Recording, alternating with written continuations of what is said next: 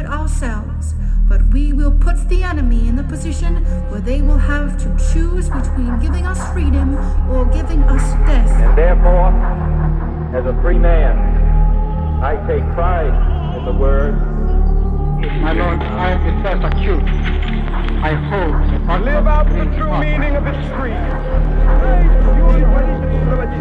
The gap between the richest 10% and the poorest 10% has widened. And the communist world. This nation will rise up.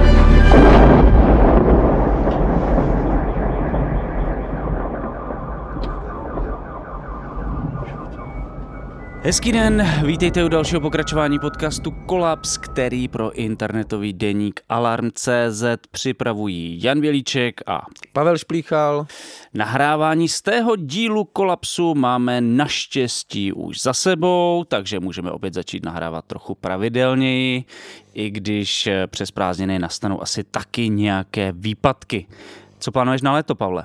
Já především plánuju nový projekt Alarmu a to je ježdění po těch nejzapadlejších oblastech, nejnedostupnějších veřejnou dopravou, na čemž pracujeme se Standou, takže léto bude v duchu Václava Klause pracovní. No, takže mluvíš o projektu o českých železnicích. Ano. To se moc těším, Standa Biller a Pavel Šplíchal. A kdy to bude vycházet? Do srpna to musí být venku všechno, Wow, takže přes léto. To bude vyloženě léto. pracovní a ještě to bude i vycházet. Jiný ani neznáme v Alarmu. Ne, to je pravda. Každopádně, dneska, když si mluvil o Klausovi, se budeme bavit o ekonomice. Česko je v dlouhodobé inflační krizi. Řeší se opět škrtání státních výdajů, osekávání rozpočtu a další evergreeny pravicové politiky. A v pozadí vidíme se smát Ondřeje Babiše, jak jeho preference stoupají do nebes. Ještě předtím, než se do toho všeho pustíme, musíme vám připomenout paralelní crowdfundingové kampaně, které momentálně běží na Alarmu. V jedné si můžete koupit před prodeji novou knihu Saši Úlové Hrdinové kapitalistické práce v Evropě, která už za několik málo týdnů vyjde v nakladatelství Alarm.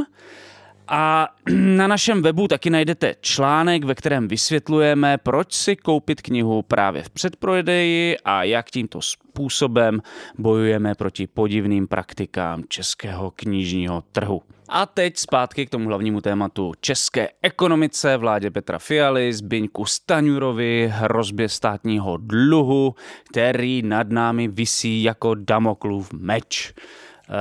Kdo ví, možná skončíme po několika letech opět jako Řecko.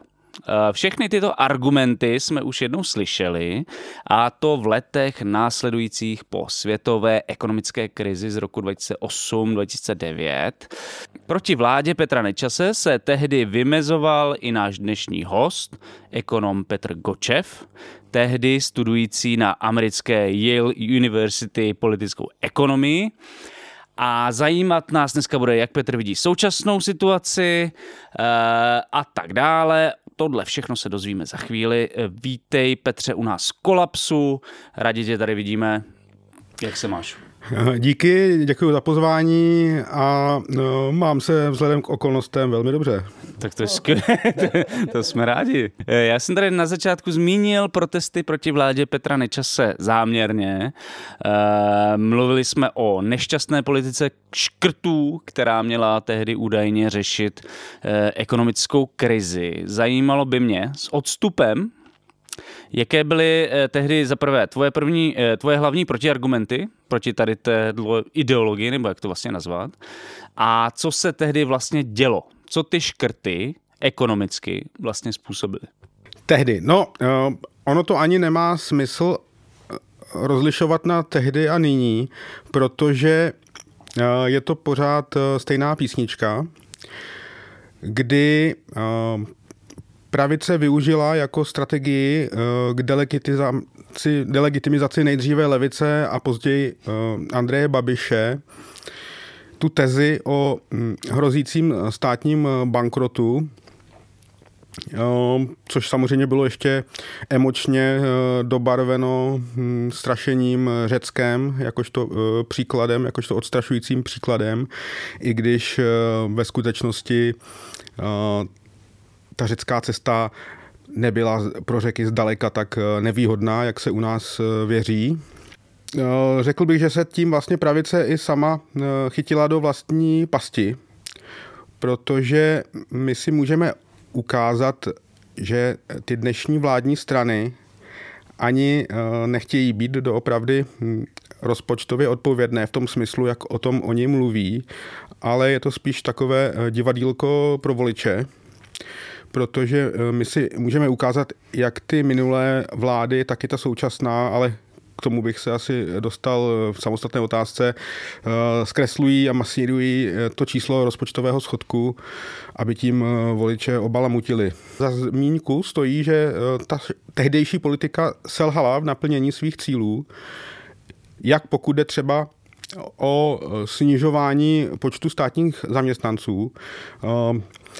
Miroslav Kalousek, tehdy jako ministr financí, skutečně dosáhl toho, že se v roce 2011 několik tisíc státních zaměstnanců propustilo. Jenže agendy státu se nezrušily a práce se sama neudělá, takže ministerstva pak všechny ty propuštěné museli nabrat zpátky a už v roce 2013 se ten počet státních zaměstnanců dostal na původní hodnotu. Tedy ještě během doby, kdy byl Kalousek ministrem a v dalších letech tu původní hodnotu dále překonal. Takže nepovedlo se ani redukovat velikost státu a zároveň to mělo i velice negativní makroekonomické dopady, kdy samozřejmě je naprosto nelogické, aby v situaci finanční a ekonomické krize nastoupilo škrtání státních výdajů, protože škrtání státních výdajů je politika, která vede k prohloubení krize. Když soukromý sektor prodělává finanční krizi, tak to znamená, že soukromé subjekty mají stížený přístup k financování. A vlastně jediný subjekt, který do té ekonomiky ty finance může dostat, protože nečelí stejným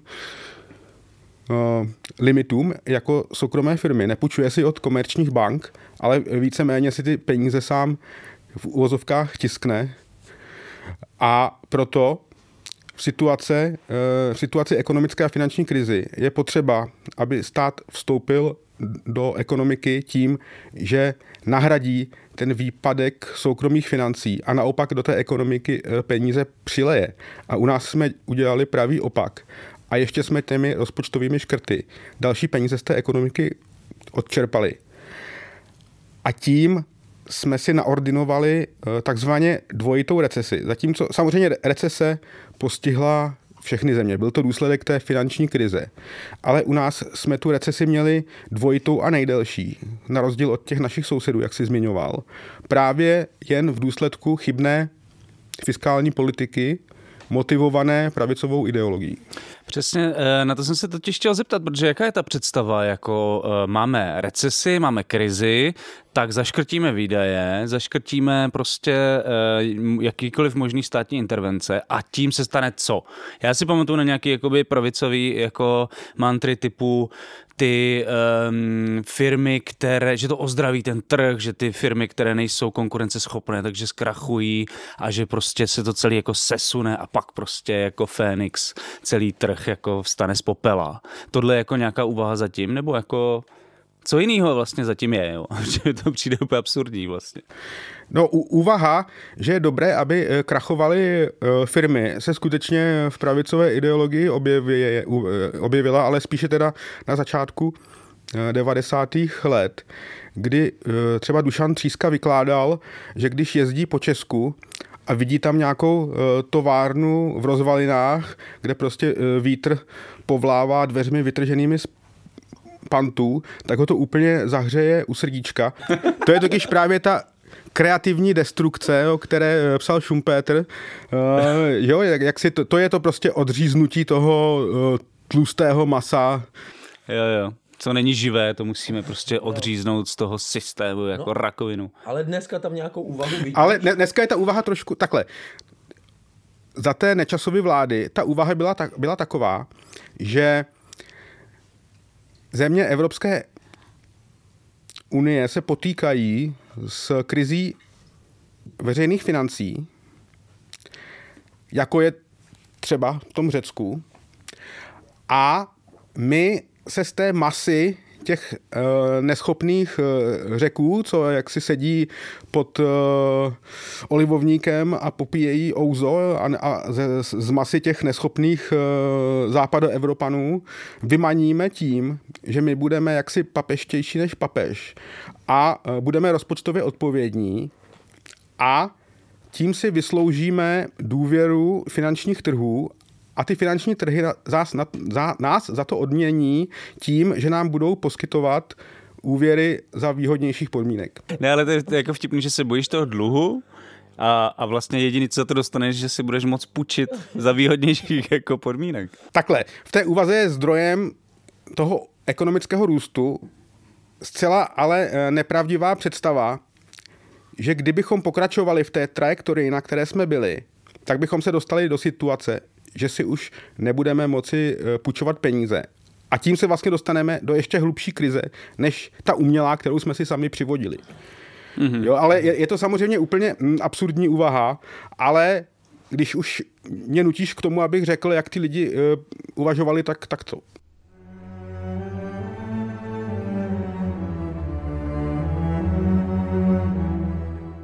Nakladatelství Alarm vydává svou druhou knihu. Hrdinové kapitalistické práce v Evropě jsou pokračováním úspěšného reportážního projektu Saši Úlové.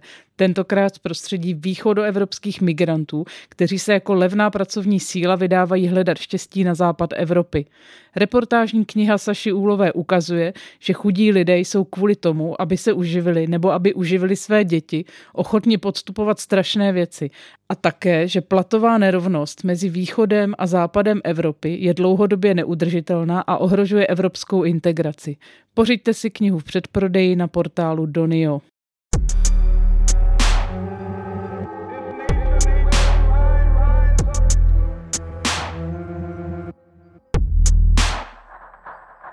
Hele, ale když tady bylo to strašidlo jako řeckého scénáře, tak jaký v té době, jak na tom bylo Řecko a jak na tom bylo Česko, kdybychom to srovnali? Jako z ohledu dluhu, prostě ekonomické situaci, jaký jsme byli kondici my, jaký byla kondice Řecko a na čem byly postaveny ty argumenty? Takhle, právě je rozdíl v tom, že Řecko na rozdíl od nás opravdu bylo v takové situaci, že mělo problémy si dál půjčovat. A bylo to způsobeno několika faktory.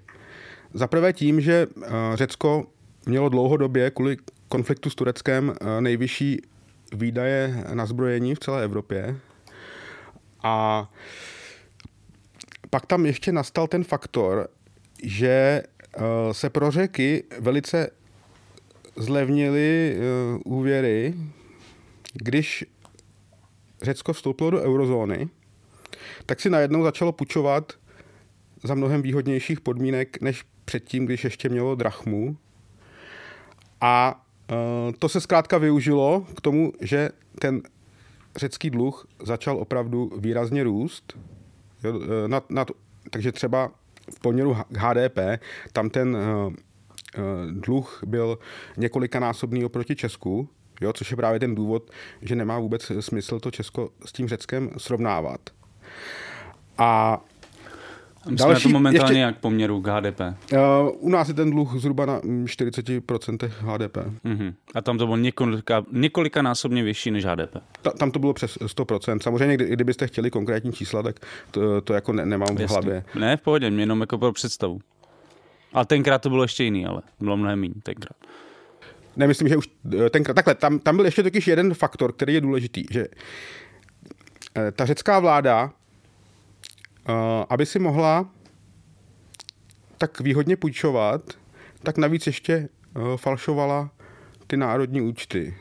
A najala si na to dokonce investiční banku Goldman Sachs, aby jim vymysleli natolik jako sofistikovanou skrývačku, aby jaksi opticky mohli snížit to číslo toho svého rozpočtového schodku, aby to bylo natolik sofistikované, aby to oklamalo i Brusel a investory. Jo? Takže vlastně na tom je paradoxní, že česká vláda straší Řeckem a přitom používá podobné metody, řekněme, masírování toho čísla schodku. Rozdíl je v tom, že česká vláda ví, že my na rozdíl od Řecka nejsme v krizi veřejných financí a proto těmi svými metodami, řekněme, kreativního účetnictví nepotřebuje oklamat Brusel a investory, ale pouze svoje voliče. Takže ta vláda používá podobné metody jako ta řecká vláda, které jsou ale jenom o stupínek méně sofistikované. Vlastně jsou naprosto okaté, protože ta řecká vláda musela dostatečně sofistikovaně skovávat ten svůj skutečný rozpočtový schodek, aby ho skovala i před Bruselem, kdežto česká vláda do Bruselu reportuje reálná čísla a české veřejnosti předkládá zmasírovaná, opticky snížená čísla. A jak to konkrétně dělá? To je podle mě důležitá a zajímavá otázka. Ještě k tomu řeknu. To, že se takhle masíruje to číslo rozpočtového schodku, to je už v Česku dlouholetá tradice započatá Václavem Klausem, který se chlubil tím, že má vyrovnaný rozpočet. Ale toho dosahoval tím způsobem, že si každý rok vybral z Fondu národního majetku, kam šly příjmy z privatizace, přesně tolik miliard, kolik potřeboval, aby měl vyrovnaný státní rozpočet. Samozřejmě je to trapné v tom smyslu, že za těchto podmínek by měl vyrovnaný rozpočet doslova každý, ale ty peníze z privatizace v tom Fondu národního majetku ležely a je celkem přijatelné, že se využili na financování vládních výdajů. Jo,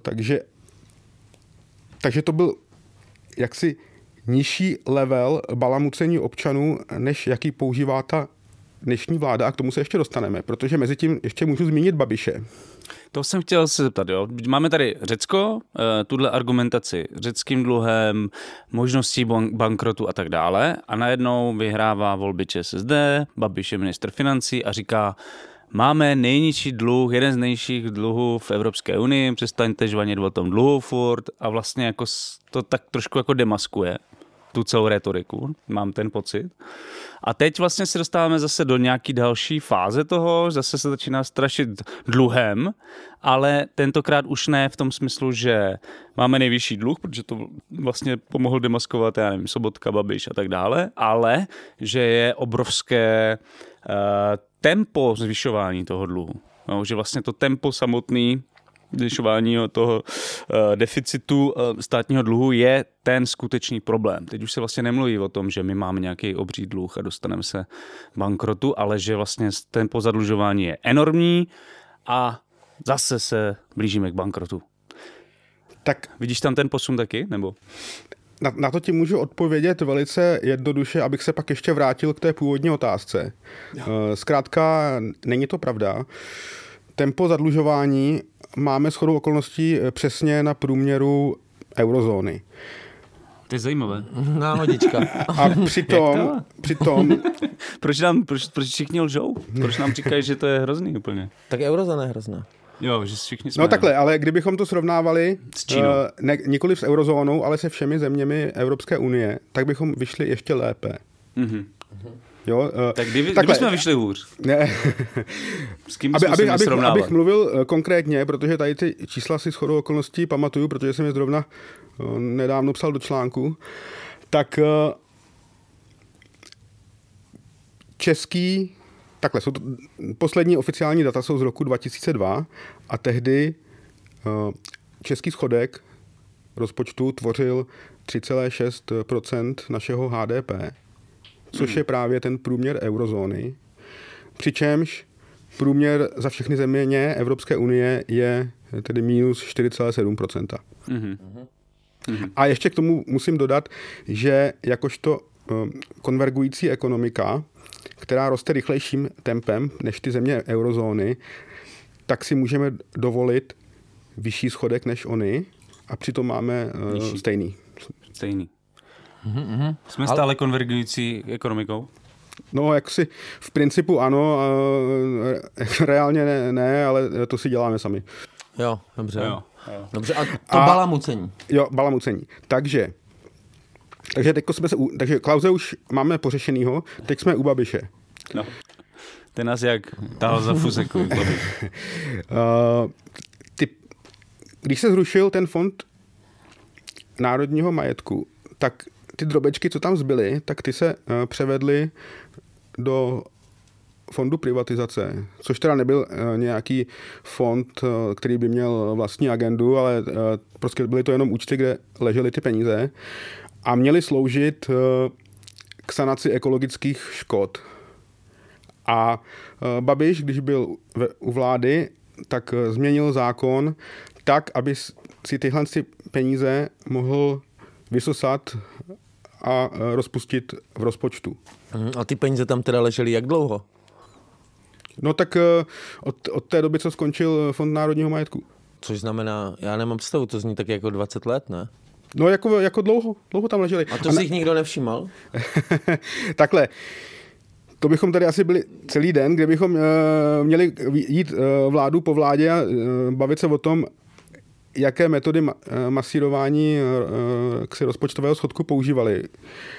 Ale shodou okolností, jak si samozřejmě nejmasivněji tady to využívání těch neopakovatelných příjmů z privatizace využíval Klaus, protože ten měl tady těch příjmů samozřejmě v 90. letech nejvíc.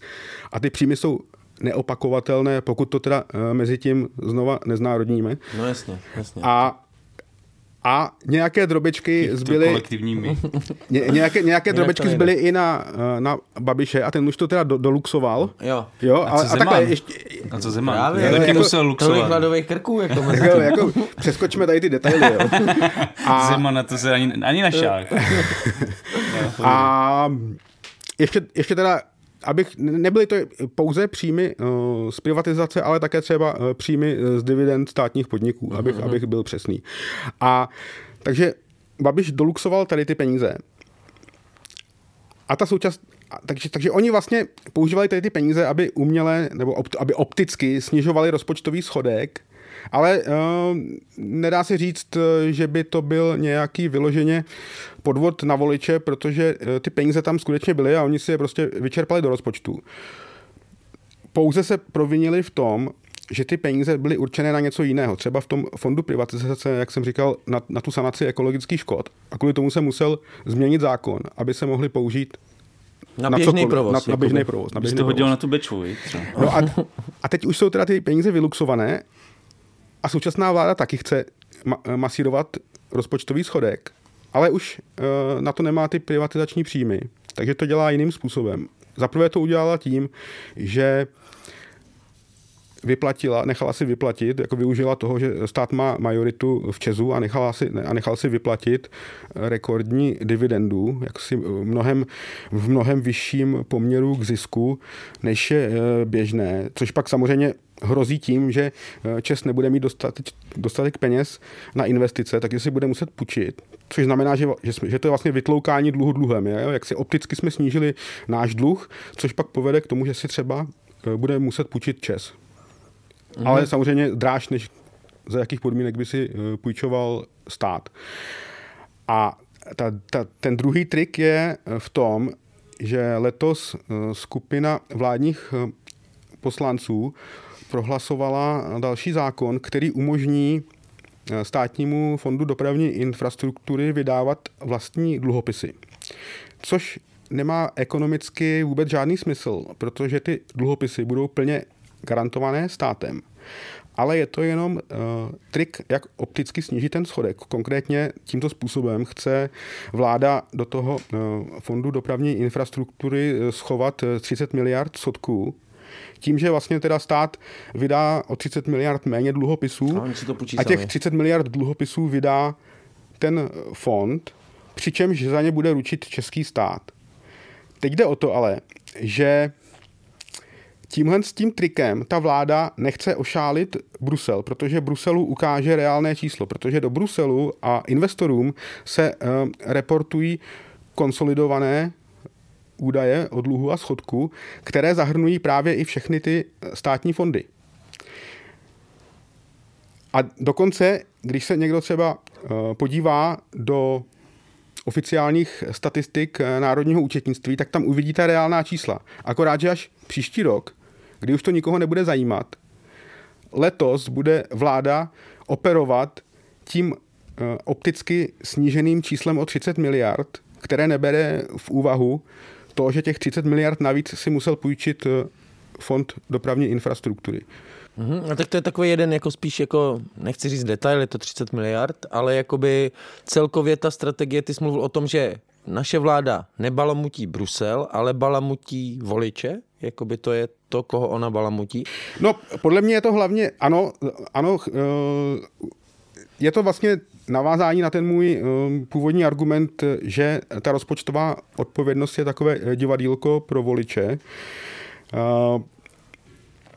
A je to také ukázka, proč se ten postup české vlády liší od toho postupu té řecké vlády, protože řecká vláda byla opravdu v situaci krize veřejných rozpočtů, tak potřebovala obalamutit nejenom své voliče, ale i ten Brusel a proto měli tu sofistikovanější metodu skovávání těch peněz, peněz, kdežto naše vláda se nesnaží obalamutit Brusel a investory a proto to dělá naprosto okatě, takže si o tom můžete přečíst v novinách. Takže ale o co se teda... To je zbytečné.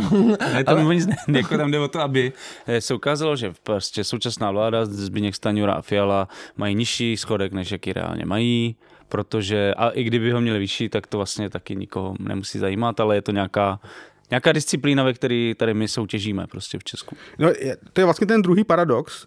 Jo, první paradox je, že vláda straší Řeckem a přitom používá podobné metody. Mm-hmm. A druhý paradox je ten, že my vlastně můžeme být rádi za tady ten malý podvůdeček, co ta česká vláda dělá. Protože kdyby ona opravdu splnila ty svoje sliby, že ty peníze skutečně škrtne na té výdajové stránce rozpočtu, tak by to samozřejmě bylo mnohem horší, než když jenom jak si obalamutí voliče. Ale mě by zajímalo taková jako věc, na kterou občas přemýšlím.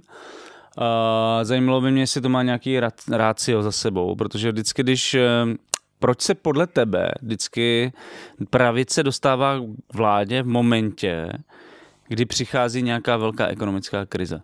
Jestli, jako mluvím teďka o Nečasové vládě, teďka vlastně o Fialově vládě, jestli je to náhoda, nebo zatím vidíš i něco jiného? Je to dáno dominancí pravicové ideologie v té české veřejné debatě, kdy pravice je vnímána právě jako ta politická síla, která umí pracovat s penězi a levice jako ta marnotratná síla, která ty peníze rozdává, aby si kupovala hlasy.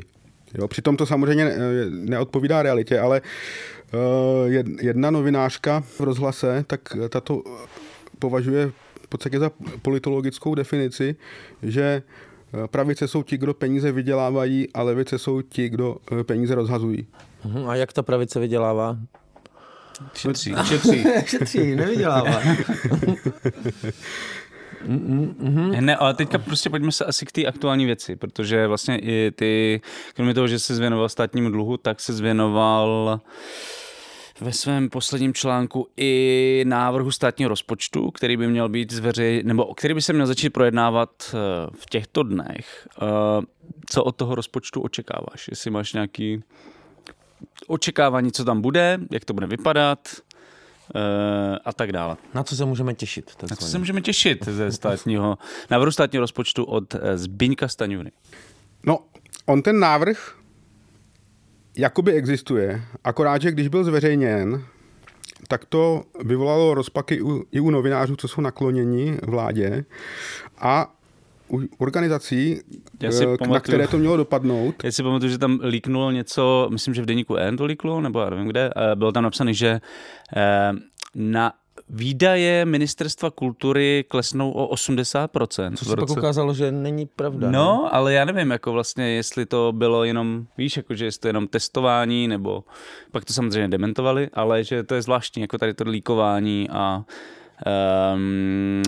čekání na reakce ostatních a pak vlastně říct, že my jsme to vlastně mysleli trošku jinak a tohle tam vůbec nebylo.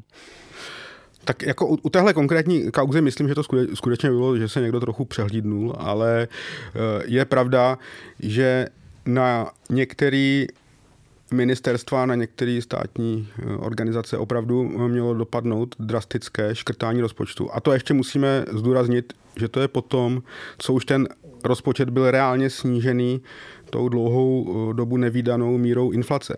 Takže samozřejmě ty organizace se začínaly ozývat, že to jako není možné, že to by to mohli rovnou jako zabalit.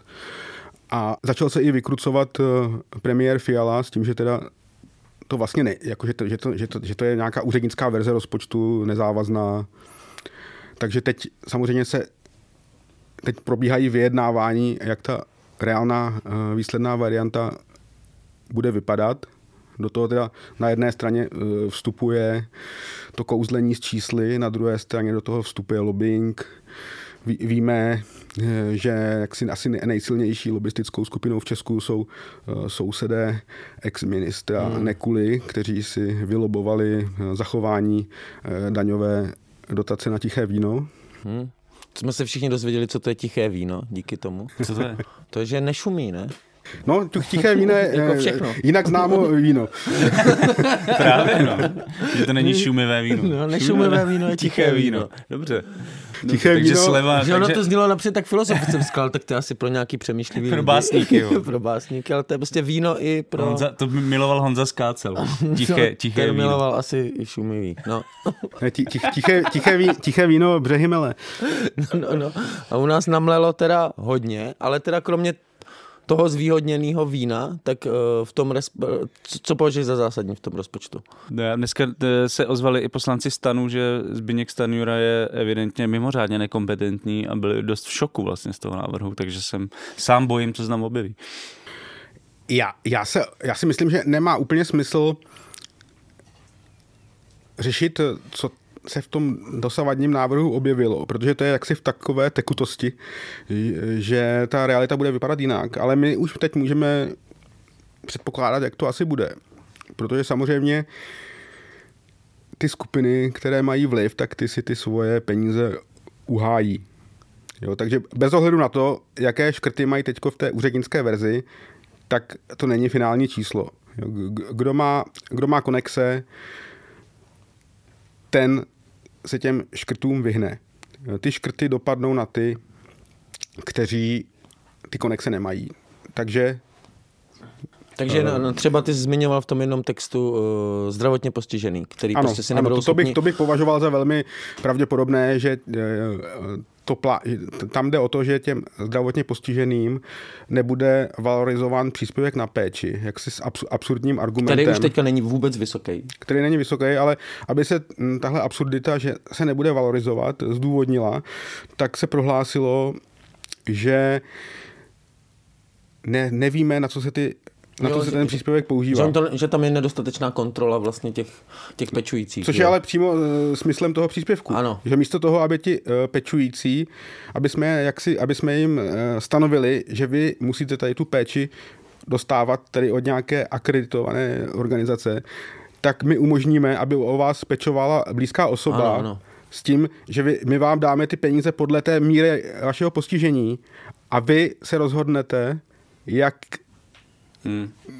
z těchto peněz tu péči zajistíte. Jo? Takže ta argumentace vlády je idiotka. No, vlastně ta původní idea byla naprosto v souladu i s tím pravicovým přístupem, že stát by neměl sedět nad občany s bičem a kontrolovat každý jednotlivý krok, co ten občan dělá, ale měl by používat tržní nástroje, jak ty občany řekněme, jo, jak si, to samé platí u různých sociálních dávek, jo, že nemá smysl těm občanům dávat prostě lístky na jídlo, což byl třeba plán zase ještě za toho Nečase, protože je lepší jim dát rovnou peníze a aby oni si rozhodli, co si za ně koupí, protože když jim dáte ty lístky na jídlo, s argumentem jaksi moralistickým, že nechcete, aby si kupovali alkohol a cigarety, tak oni stejně ty lístky za ten alkohol a cigarety vymění, akorát s tím, že ještě na tom budou byti, protože to nebudou měnit v poměru 1:1. Ano. Jenže pak už se dá potom říct, že to rovnou zrušíme ty dávky. Tam je to jako vždycky tady ta cesta do pekel, jako kterou ta pravice takhle nastavuje.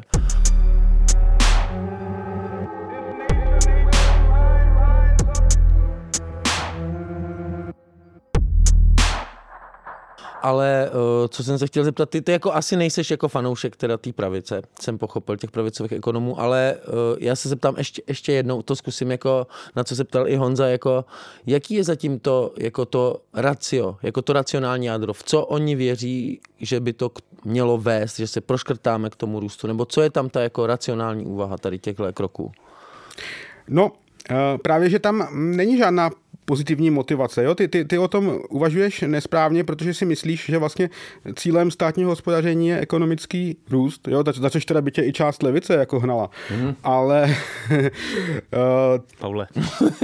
Styď se. Vím, která část. Jo, nejedna. Ale jo, jak si to utahování opasků, to mělo pozitivní motivaci rétorickou v těch 90. letech za toho Václava Klause, kdy se to používalo jako argument, musíme si utáhnout opasky, abychom dohnali Západ.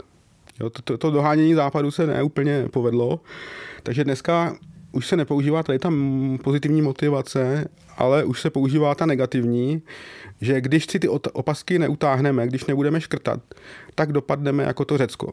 Jo, což za prvé vůbec nemá oporu v těch číslech a za druhé to Řecko nedopadlo až tak hrozně. Ale to je úplně nějaká sadomaso jako představa, to je jako vůbec sadomaso ODS. To prostě vůbec nikam nesměřuje, nic to neznamená a jenom se tady jako úplně nesmyslně jako mučíme. No já přemýšlím nad ODS, jestli by to tam nešlo do toho sadomaso nějak naskládat.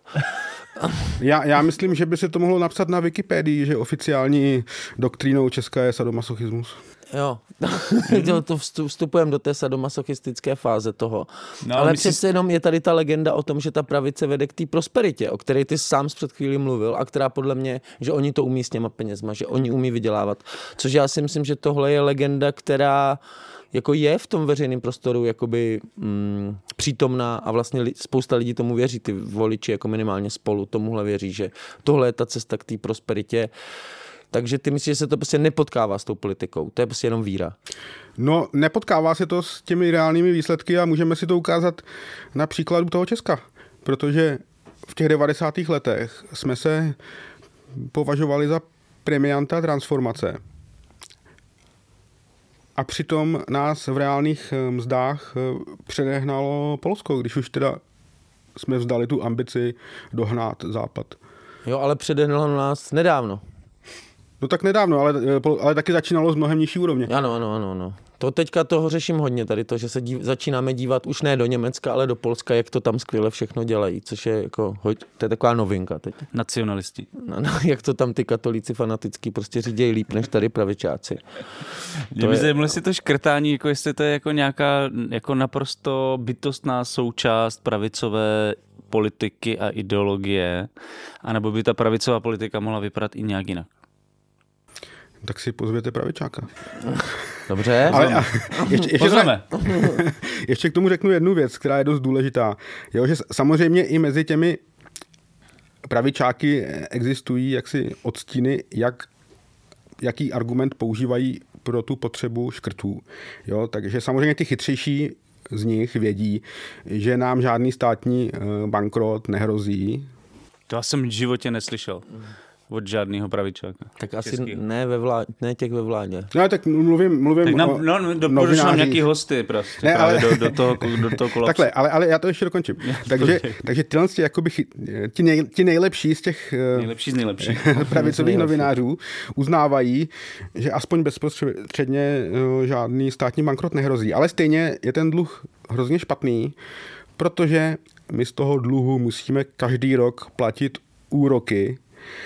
A teď ti novináři vypočítávají, že když my tedy platíme tyhle úroky, tak to znamená, že každý rok nepostavíme několik nemocnic, protože místo toho platíme úroky do chřtánů věřitelů. Akorát, že... Davida Klimeše myslíš teďka? No a jak konkrétně jsem v článku reagoval na Davida Klimeše, ale je to určitě rozšířenější argument.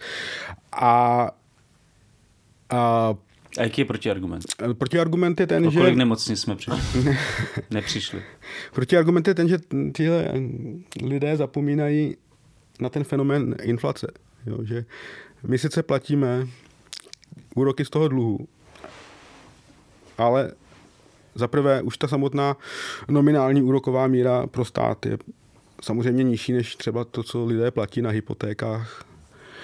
Ale hlavně důležitá je ta reálná úroková míra. A ta reálná úroková míra státního dluhu osciluje kolem nuly a momentálně je hluboce v záporu. A myslíš, že ty nové půjčky aktuální na to nebudou reagovat, na tu inflaci? Takhle, Protože když teď si budeme půjčovat, tak to tam musí být zohledněný přece, ne? Ty úroky z těch nových půjček nereagují na inflaci, ale reagují na úrokové sazby, které stanoví centrální banka. A centrální banka ty úrokové sazby samozřejmě letos zvýšila, takže ty nové úvěry už budou mít vyšší nominální úrokovou míru než ty staré, ale ta reálná úroková míra bude pořád záporná nebo blízká nule. Vůči inflaci. Když do toho zahrneme i tu inflaci. Ale já ještě jsem přemýšlel, jak tenhle argument co nejlépe vysvětlit na konkrétních číslech. A proto jsem si teda vyjel data od roku 2005 do roku 2022. To milujeme, viď, Pavle? Takhle připravený hosty, to milujeme. Tak ukaž, co tam máš za čísla. A za celou tu dobu za jako teda 2005 až 2022. 2005 až 2022. Tak jsme zaplatili na úrocích 729 miliard korun. Jo? Což je ten argument, který... To je hodně nemocnic. No což je ten argument, že se řekne, podívejte se, my každý rok platíme desítky miliard úroků jakožto náklad toho našeho dluhu. Ano. A teďka přichází Petr Gočev. A teďka přichází... Exploduje hlava. A my... Takže my jsme zaplatili, řekněme, zaokrouhleno 730 miliard za všechny ty zboží, služby a sociální transfery, co jsme za těch, řekněme, 17 let jak si nakoupili na dluh. Jo. Tady ještě platí, že v tom státním rozpočtu nemá každá koruna mašličku, která by určovala, jestli je to placeno z daní nebo z dluhu, ale na téhle úrovni abstrakce je to jedno. Prostě stát nakoupil na dluh nějaký objem zboží, služeb a transferů a za to, že jsme si půjčili na nákup tady těch všech věcí, tak jsme celkově zaplatili úrok 730 miliard. Ale kdybychom si ty věci koupili dneska, ty samé věci, tak bychom za ně zaplatili 1000 miliard. Takže my jsme vlastně na tom svém dluhu vydělali 270 miliard. Hele, tohle je takový neintuitivní, jako minimálně. Takže to je kvůli inflaci. Je to kvůli inflaci. Ale ty srovnáváš, že tohle jsou, to, co jsi popsal, jsou jenom úroky. To jsou jenom úroky, těch 730 miliard. Jsou jenom úroky z toho dluhu. Ano. Jo.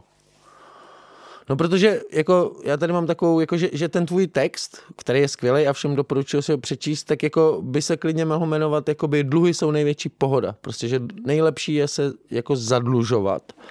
Jako, a v čem je teda tady ten trik? To všechno dělá jenom ta inflace, která vlastně nebyla nějak vysoká, kromě několika posledních let. No tak já právě v tom článku mám i graf, který jak tady nemůžeme v hlasové podobě zprostředkovat, ze kterého je to patrné, jak vlastně se vyvíjí jak ta nominální, tak i ta reálná úroková míra z dluhu.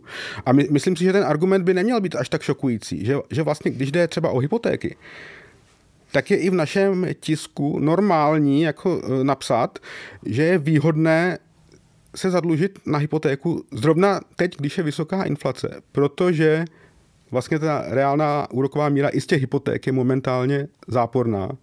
Takže vlastně kdybyste ty peníze si nechali na účtu, tak vám je sežere, nebo samozřejmě, když si berete hypotéku, tak je nemáte na účtu, jo, ale zkrátka je výhodné si momentálně vzít hypotéku. Jo, samozřejmě tam je ten problém, že je těžší dostat. Ano. Je sice je jí těžší dostat, ale je to výhodnější dokonce dřív, víc, než to bylo dřív. Když byly nižší ty úrokové. I když dneska jsou vyšší nominální úrokové sazby, tak přesto je kvůli vysoké inflaci ještě výhodnější než dříve vzít si hypotéku, akorát je méně pravděpodobné, že vám ji banka dá, protože ty splátky jsou vyšší. Ale stát nečelí tady tomu rozpočtovému omezení domácnosti. Jo? To je jedna věc. A druhá věc, že teda ani ty úrokové sazby nestoupají tak jako ty hypotéky, jako na ten státní dluh. Je to tak? No takhle. Spíš je to tak, že ty stoupají podobně, ale spíš ta kauzalita je obrácená, že jak ty sazby hypoték, tak i sazby z těch dluhopisů, co vydává stát, se odvíjejí od sazby určované centrální bankou. No, ty jsi tam měl, Pavle? Já jsem se chtěl, já jsem samozřejmě chtěl ocenit, že jsi tam vyvrátil moji hrozně super neoblíbené přirovnání, kdy se přirovnává ten státní rozpočet k rodinným rozpočtům, protože prostě, což se dělá v publicistice ekonomické v Česku hrozně často, že se řekne, když přijde špatná doba, taky začnete šetřit a tak, ale můžeš popsat, protože já to dělám kvůli něčemu jinému. Já to nesnáším. Ale Petr říkal, když přijde blbá doba, tak si vem hypotéku. Tak si vem hypotéku, jenže oni ti ji nedají, že jo? Stát si ji vždycky může vzít. Ne, ale stejně ty říkáš, že to nesedí, tady to přirovnání. Stát si ji může vzít, pokud je Česko a ne třeba to Řecko v tom jednom okamžiku, kdy už prostě takže dluhy nejsou pohoda. Ale jsou pohoda, nebo? No, když už seš jak na tom jak Řecko, kterým tady můžeme strašit teda dneska my, když jsi na tom jak Řecko, tak to začíná být problém i pro ten stát. No ne, takhle, ale i to Řecko, když se dostalo do situace, že už prostě bylo příliš nákladné pro něj ty dluhy splácet a mělo problém si půjčovat dál, tak zkrátka přinutilo ty věřitele k nějaké restrukturalizaci toho dluhu. To znamená jako zjednodušeně škrtnutí částky toho dluhu. A v tom, jak nutí ty věřitele, by mohlo být dokonce ještě radikálnější, pokud ale by ti věřitelé nebyli teda převážně třeba německé banky a tak dále, takže bylo samozřejmě pod tlakem Evropské unie a jediný způsob, jak se proto Řecko z toho tlaku vyvázat, je, kdyby vystoupilo z eurozóny, akorát, že to by nebylo pro Řecko tak výhodné jako ta varianta, která nakonec nastala. Takže, ale teda ještě jednou k těm domácnostem. Jo, a ještě jednu věc chci říct, proč teda vlastně ten argument, že vlastně z toho mého článku vyplývá, že je dobré si prostě půjčit co nejvíc a čím víc si půjčíme, tím víc na tom vyděláme. Jo, samozřejmě z toho článku nevyplývá, že bychom si měli půjčovat na nesmysly. Jo. Jako z toho článku pouze vyplývá, že to strašení dluhem není dostatečný argument, aby se muselo škrtat ve výdajích, které považujeme za nezbytné pro tu budoucí prosperitu. A čistě technicky, tam je s tím grafem, co v tom článku máme, samozřejmě problém v tom, že v těch dluhopisech a v těch úrocích, co se z nich platí, je nějaká jakoby setrvačnost. Jo? Že zkrátka ty dluhopisy se vydávají na 10 let, třeba typicky, a ten úrok z toho dluhopisu je vydaný vlastně je stanovený ve chvíli toho vydání, kdy se ty dluhopisy prodají v aukcích na trhu. A to znamená, že letos vlastně ty úroky, co splácíme, tak jsou ty úroky z těch dluhopisů, co se vydávaly v těch letech předchozích, jo, kdežto ty letos vydané dluhopisy se budou v těch úrocích projevovat v těch příštích 10 letech třeba. Jo, takže Není možné si vzít jenom jeden konkrétní rok a říct, podívejte se, jako dneska je to extra výhodné si půjčovat, jo, protože se musí počítat s tím, že ty dluhopisy většinou mají delší splatnost, než je třeba několik měsíců nebo jeden rok. Proč se státům tolik půjčuje, jsem se chtěl zeptat. Protože ty tam dokonce píšeš, jako, že ty bankroty jsou vlastně taky v pohodě, že v Jižní Americe si vždycky jako zbankrotujou, pak zase těm státům někdo půjčí. Tak proč těm státům furt tak všichni půjčujou? To je dobrá otázka, protože ty státní dluhopisy mají nižší očekávaný výnos než investice do akcí. Jo? Takže, právě. Takže otázka zní, a navíc jako není to žádný podvod na ty věřitele. Jo? Ti věřitelé si ty dluhopisy státní kupují dobrovolně, vědí, do jakého jdou rizika a vědí, jaké mají ty dluhopisy výnos, to je dané už při tom prodeji. Tak proč si je kupují, když zároveň vědí, že očekávaný výnos těch státních dluhopisů je nižší než očekávaný výnos akcí? No to zeptám já tebe.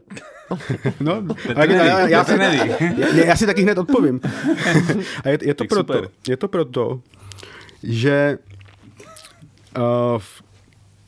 ty domácnosti drží nějaké portfolio finanční aktiv, ve kterém jsou jak ty akcie. Vše domácnosti? No, dobře.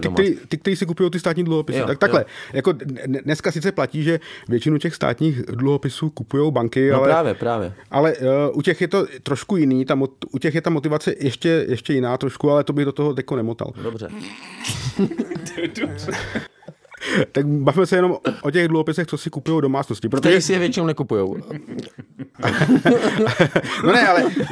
To jsou ty domácnosti bez zahraničí.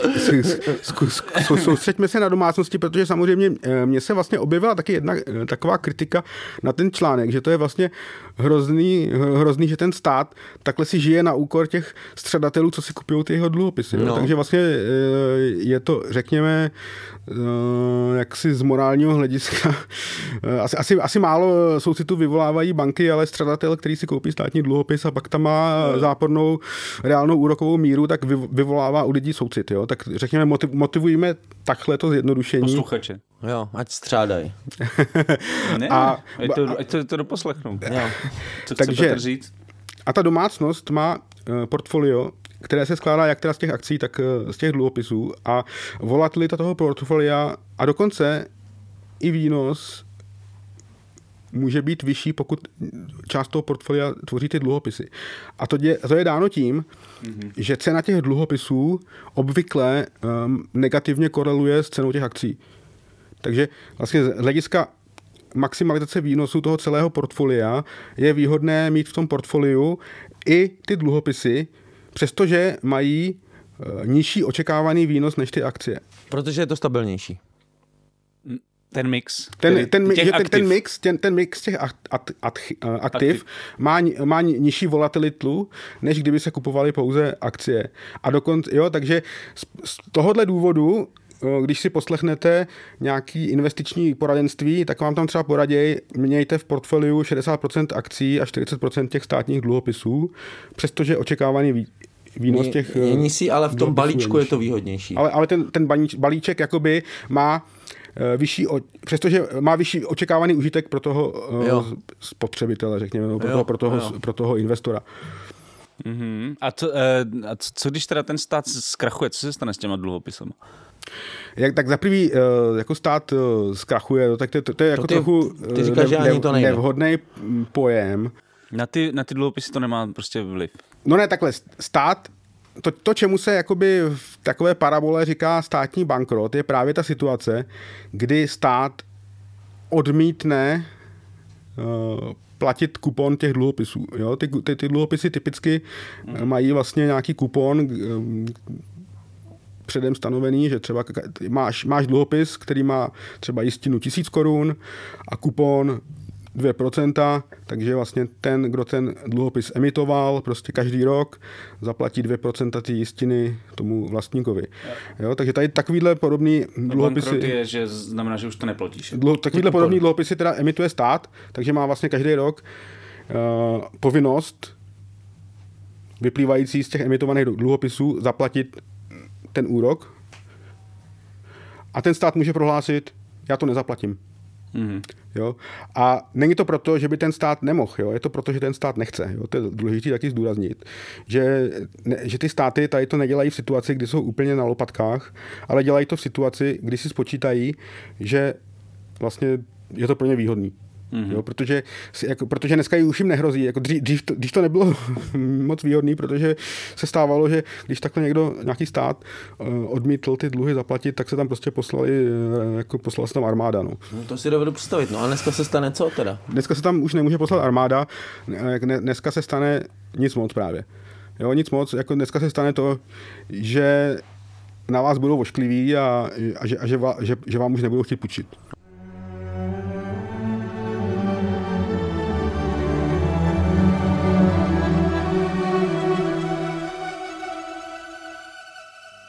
Možná jste slyšeli, že za současné oteplování nemůže přibývání skleníkových plynů v atmosféře.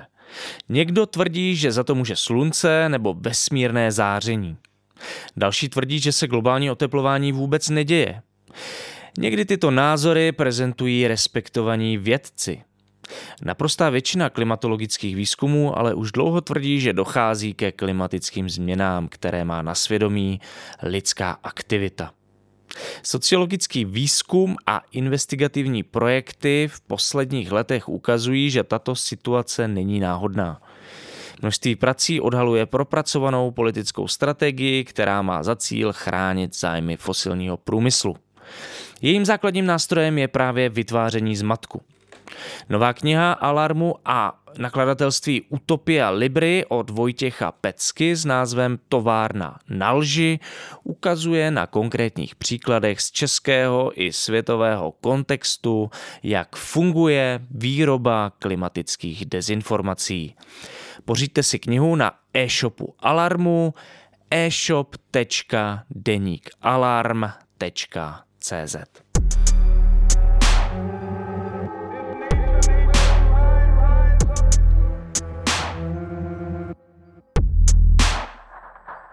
Ale tak můžeš dát nějaký příklad tady tohoto, jako mě napadají nějaký ty jeho americký státy, který právě bankrotovali v nějakých posledních, jako nějaké dostupné historii. No, tak co se třeba stalo po asi tom bankrotu v Argentině? Nebo ty říkáš, že to ani není bankrot, že to je vlastně takový, jako že se jim to vyplatí. No tak stalo se samozřejmě to, že pak už jim ti investoři nechtěli půjčovat, že jo. A jak jsme si ukázali, půjčovat si pro stát je dost výhodné, takže nechtěl bych to bagatelizovat, jo. To, že vlastně se té zemi jako zhorší přístup na ten finanční trh, je určitý jako trest, jo. Proto to taky nedělají všichni, že jo. Jako musí to jako být nějaká cost-benefit analýza, proto to jako vychází výhodný jako někomu a někomu ne, že jo. A jako jsou státy, které jako nikdy tohle neudělali. Jo, ale prostě protože mít tu důvěru těch investorů je pro ně výhodnější, než tu důvěru zklamat. Jo.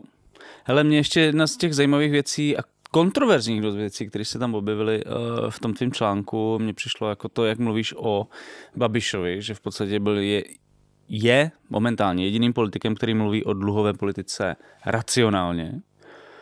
Co říká Babiš o dluzích? No tak Babiš především jako zcela správně říká, že nám žádný státní bankrot nehrozí. A navíc jako podnikatel je zvyklý, že pokud firma chce dosáhnout budoucích zisků, tak musí nejdřív investovat. Nám totiž přišel, to jsem ještě neposílal, je reakce od jednoho pána na ten tvůj text a ten tam říká, že vlastně nebereš v potaz to, že Babiš společně s ODS vlastně ten tlak na ten státní rozpočet tak trošku vytvořili v roce 2020 tím zrušením superhrubé mzdy a vlastně reálným snížením výběru daní od zaměstnanců. Nemůžeme ho kritizovat třeba za tohle? Můžeme, ale to je naprosto normální, že ten samý politický subjekt, který v opozici něco kritizuje, tak pak, když se dostane do vlády, tak to samý dělá. Jo? Protože já už jsem tady zmiňoval, jak ten Babiš změnil zákon, aby si mohl vycucat ty peníze z toho fondu privatizace. Tak když to Babiš tehdy dělal, tak ty strany, co jsou dneska ve vládě, ho za to kritizovali. a dneska dělají vlastně něco, co je ještě o stupínek horší. S tím čezem. Ne s tím čezem, ale takhle, ten čez je taky problematický, ale ještě problematičtější je ten státní fond dopravní infrastruktury. Ještě mi přišlo zajímavý, že momentálně přicházejí nový data ze Spojených států. Ukazuje se, že ta inflace momentálně tam trošku jakoby odeznívá. Nebo to tak teď se jeví momentálně. Chtěl jsem se zeptat vlastně, co dělali soudruzi ve Spojených státech jinak a lépe než my, protože u nás to furt jako žádná sláva není vlastně. Tak v těch Spojených státech je určitě mnohem větší odborná úroveň investovaná do řízení státních financí.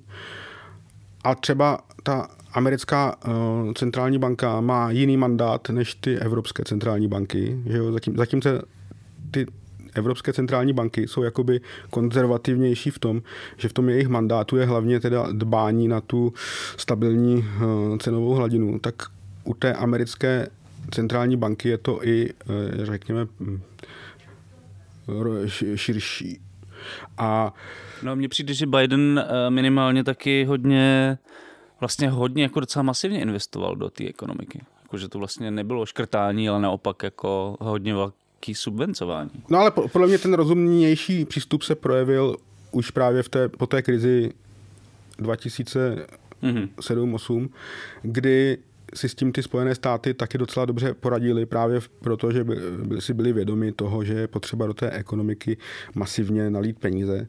Mm-hmm. A dokonce se jim to i v mnoha věcech vrátilo, jo? Že oni masivně lili peníze do ekonomiky, akorát, že nebylo to jako u nás. U nás, když se sanoval bankovní sektor, jo, po té krizi v 90. letech, tak se to sanovalo prostě tím, že se do toho ty peníze nasypaly nenávratně.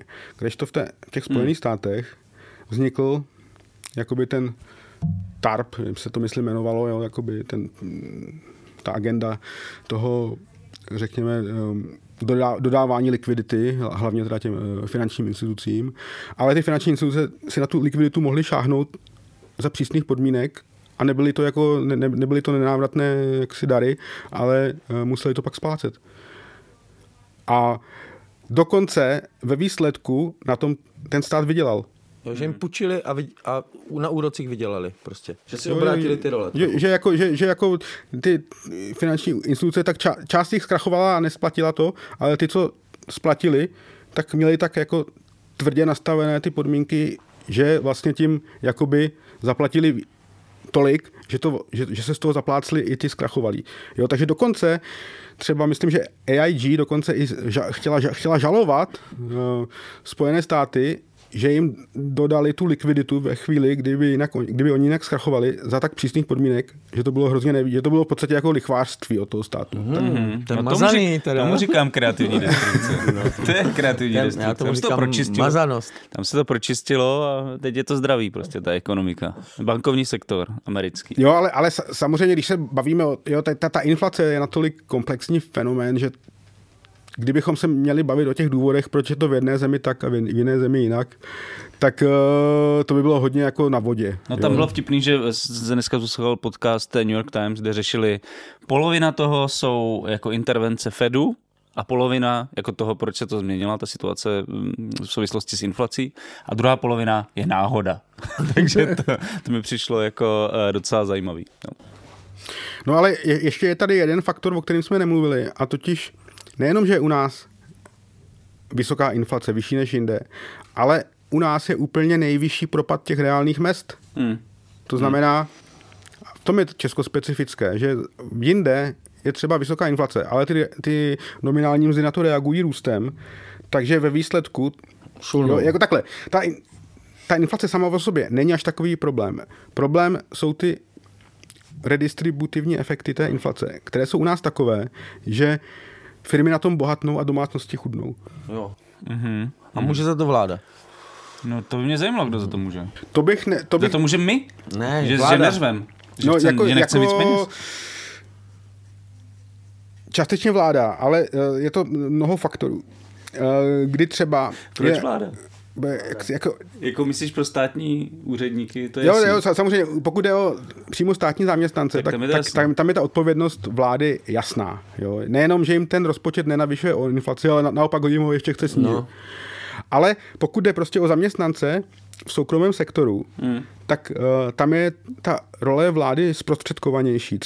Třeba tím, že vlastně u nás máme hodně restriktivní zákony, pokud jde o práva na stávku. Což já jsem to osobně ani nevěděl. A vím to jenom díky Saše Úlové, která o tom měla článek v Alarmu. Že u nás je vlastně hrozně obtížné stávkovat. Jo? Já jsem si myslel, že to funguje prostě jako v každý civilizovaný zemi, že když je právo na stávku, tak je právo na stávku. Ano, ale to je podmíněný ještě několika dalšíma. A takhle jsi to myslel, Pavle, že za tohle může vláda? Tak za tohle vláda nemůže. Ale může to parlament, protože máme zákony, které upravují... ale že nemyslím tahle konkrétní vláda.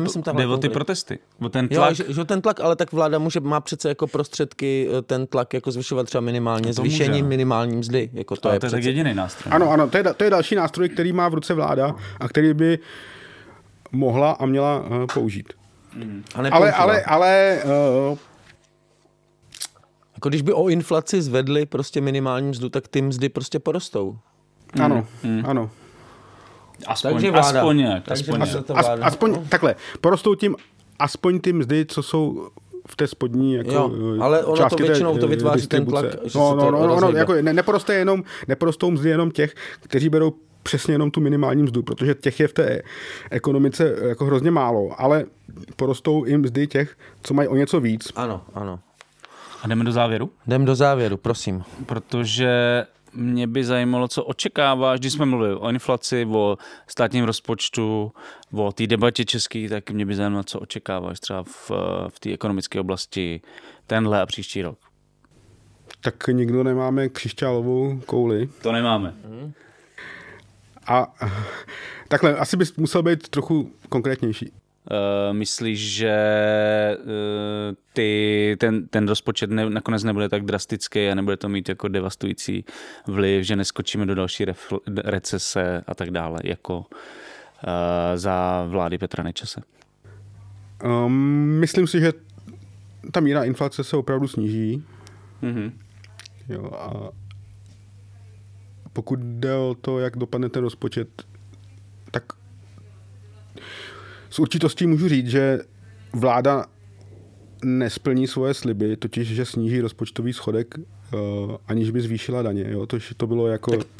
To je v podstatě jako, kdyby měla vynaléznout perpetuum mobile, že jo? A to se nestane. A podle mě ani nesplní ty svoje sliby, teda, že toho efektu dosáhne škrtama, protože to by prostě mělo opravdu devastující dopady a myslím si, že od toho vláda cukne. Jo. To je čistý sadomasochismus, jak tady zaznělo několikrát. To je úplně zbytečný. O tom jsme mluvili, že to, ale na některé sektory ekonomiky to dopadne. Jo. O tom jsme už mluvili. Dopadne. Ale že to je sadomasochismus, protože jako ty chceš mít jenom ten rozpočtový schodek menší, ale vlastně je to úplně k ničemu. Reálně. Jo. Bohužel ta vláda je teď motivovaná tím, že nechce ztratit tvář před těmi voliči a proto dělá i ty triky s těmi čísly. Jo.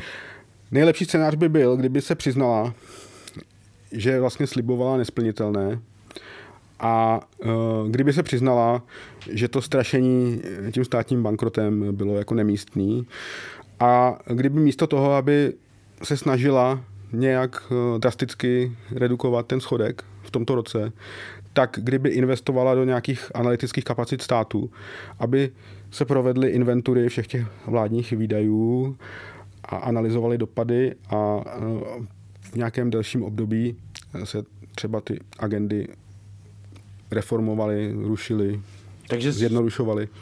No věda, kdo je tady nakonec fialovec? Ale v odůvodněných případech. Jako kdybyste se mě zeptali, tak já bych vám dovedl vyjmenovat státní výdaje, které by se daly škrtnout nahned. Tak jeden. Ne, ty zase to nepřehání, řekni jeden. No, tak třeba podpora stavebního spoření. Jo. Tak já nevím, střední třída si našetří, Podpora stavebního spoření. Jo, nebo třeba slučování obcí, jo. Na tom by se dalo hodně ušetřit. Ale to si ta vláda ani netroufá navrhovat. Jo. Ale samozřejmě, kdyby se u nás, my když jsme vstupovali do Evropské unie, tak jsme se zavázali, že u všech zákonů a podobně jako závažných vyhlášek budeme zpracovávat analýzy dopadů regulace. A to se jakoby dělá ale tak na oko, jo, jako taková Potěmkinova vesnice, ale kdyby se to dělalo pořádně, tak by z toho vyplývalo, jaké státní výdaje jsou účelné a jaké nikoliv.